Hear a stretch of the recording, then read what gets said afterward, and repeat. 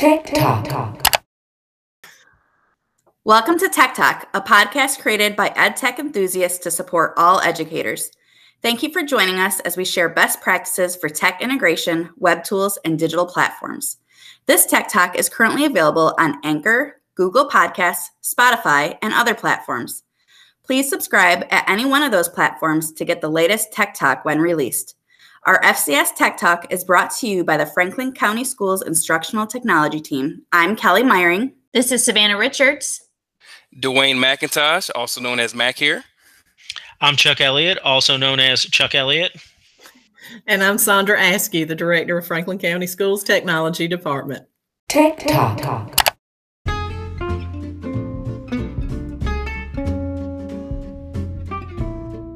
On our last episode, we shared with you some tips about how teachers and students can reduce the amount of stress in this remote learning journey. We covered topics from what tools to use, as well as what platforms are available to share work and information with parents and students.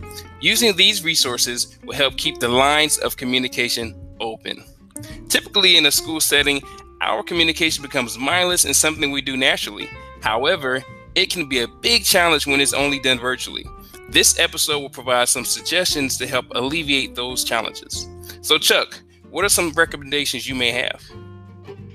Well, Mac, for those teachers looking to integrate more of an asynchronous approach, I would suggest creating and sending daily announcements using video and/or audio.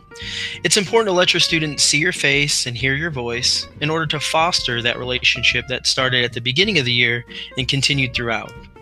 Both learning platforms that we mentioned last week will allow you to seamlessly do this within your classes. If you're using Canvas to communicate with your students, announcements is a way to go. Announcements can be created in advance, and then teachers can use the delay posting feature to schedule those to release throughout the week. There's also a video recording feature within Canvas that allows teachers to record a daily message and embed directly into an announcement, as well as most other elements within Canvas, such as pages, quizzes, assignments, and discussions. This can also be used to provide feedback to students on assignments, but that's a whole different topic for another day. Spoiler alert. Really good. And if you're not using Canvas, if you're using Google Classroom as your platform of choice, then you can use something like Screencastify to record and add directly into your Google Classroom. From your video page, you can simply just share as a post, as an announcement, assignment, a question, or even material right into your Google Classroom. Kelly, what are some of those live communication best practices? Great question, Mac. Having live sessions is crucial during this remote learning period.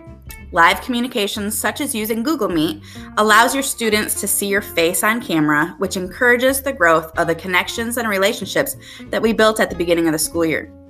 Google has updated some features to make Google Meet sessions safer for participants. You can now create meets with a reusable nickname, which will prevent students from accessing your session before the instructor has joined. It also prevents students from rejoining the session after you have left. Another new update Google pushed out is the ability to create a Google Meet within Google Classroom. Take a look at your classroom settings. There's an option to generate a unique Meet code for your class that is reusable. This unique link is displayed on the header of the stream page. Students can also access the session through a Meet icon on the classwork page, so you and your students can easily find it. Lastly, these methods also promote digital citizenship and that students can't join or rejoin a Meet if the teacher is not there. And if you haven't already done so, guys, be sure to check out Eric Kurt's Google Meets video series for more guidance. Right on. Eric Kurtz has some really helpful how-to videos, such as how to use the new Grid View extension. Once users add the Grid View extension, they will be able to see all participants' videos on one screen. The Nods extension is also new for Google Meet.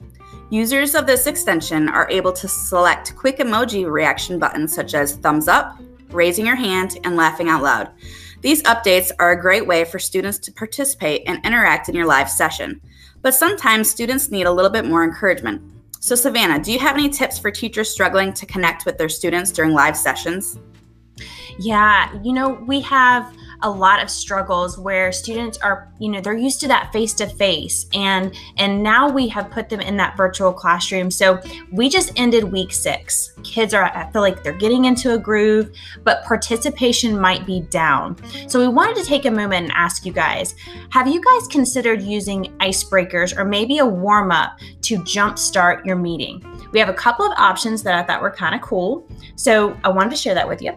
The first one is a spirit week. One of my high schools did this, and I thought it was really fun. They had each day of the week, they just selected one week. I believe it was week 4 for us, where we had one day was Hawaiian Day. They had hat day, sports day, sunglasses, probably endless options there, but a lot of really cool ways to really get the students engaged and excited about coming to your virtual session. Another thing you could do on your end, create a funny teacher video. Make this really personalized for your class. Have a joke of the day or this day in history. Again, a lot of options that you can select for that. Another option could be create a meme related to your content subject. So if you teach history or science or math, you can create a meme to kind of get the kids thinking. Use it as a warm-up for your class, or have the students actually create their own and submit that to the class.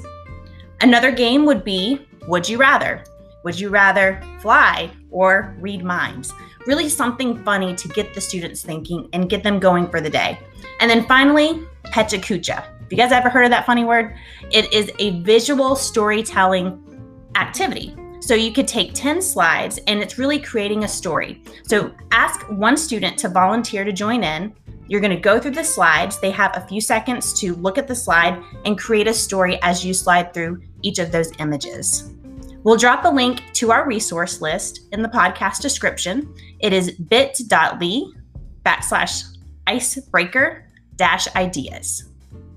Those are some awesome ideas, Savannah. I can really visualize teachers combining these creative icebreakers with like Google Meet, that with a nod feature that Kelly mentioned earlier, and share maybe their favorite social media follow, a favorite meal or Netflix show, even some baby picture Guess Who or something like that. That is pretty cool. Sandra, what are some other recommendations you would share about communication? Well, we really need to remember that while students are our main focus, we don't need to leave their parents out. We need to make sure that we're keeping parents up to date. Franklin County Schools uses Schools Messenger, which is a great tool to reach parents via text, phone, and email. There's even a way to translate messages if you have students that are ESL. Google Voice is also a great way to communicate with your students and parents. Using a new personal email, you can create a Google Voice number that students and parents can call or text without having to give out your personal phone number. On or around April 2nd, Franklin County teachers got an email from me with directions and some specifics about using Google Voice. Look for that email if you need some help. Lastly, please be sure to keep your syllabus pages within Canvas updated. The syllabus page is the start for all of our parents. They may go to a Canvas course as a way to find material, or they may even need to know what's going on as far as Google Classroom. But that Canvas syllabus page is the start for everyone. It's posted from your school webpage, and it's the place that your parents will go to find your contact information when you're available for your students and for them, and where students can locate materials to be successful in your virtual classes. Using these suggestions will hopefully bring back some of the face-to-face interactive feelings you are used to experiencing in the school building. Thanks again for listening to our podcast. Please be sure to follow us on Twitter at FCS Tech Talk. That is FCSTECHTOK. Until next time, keep on talking tech. Tech Talk.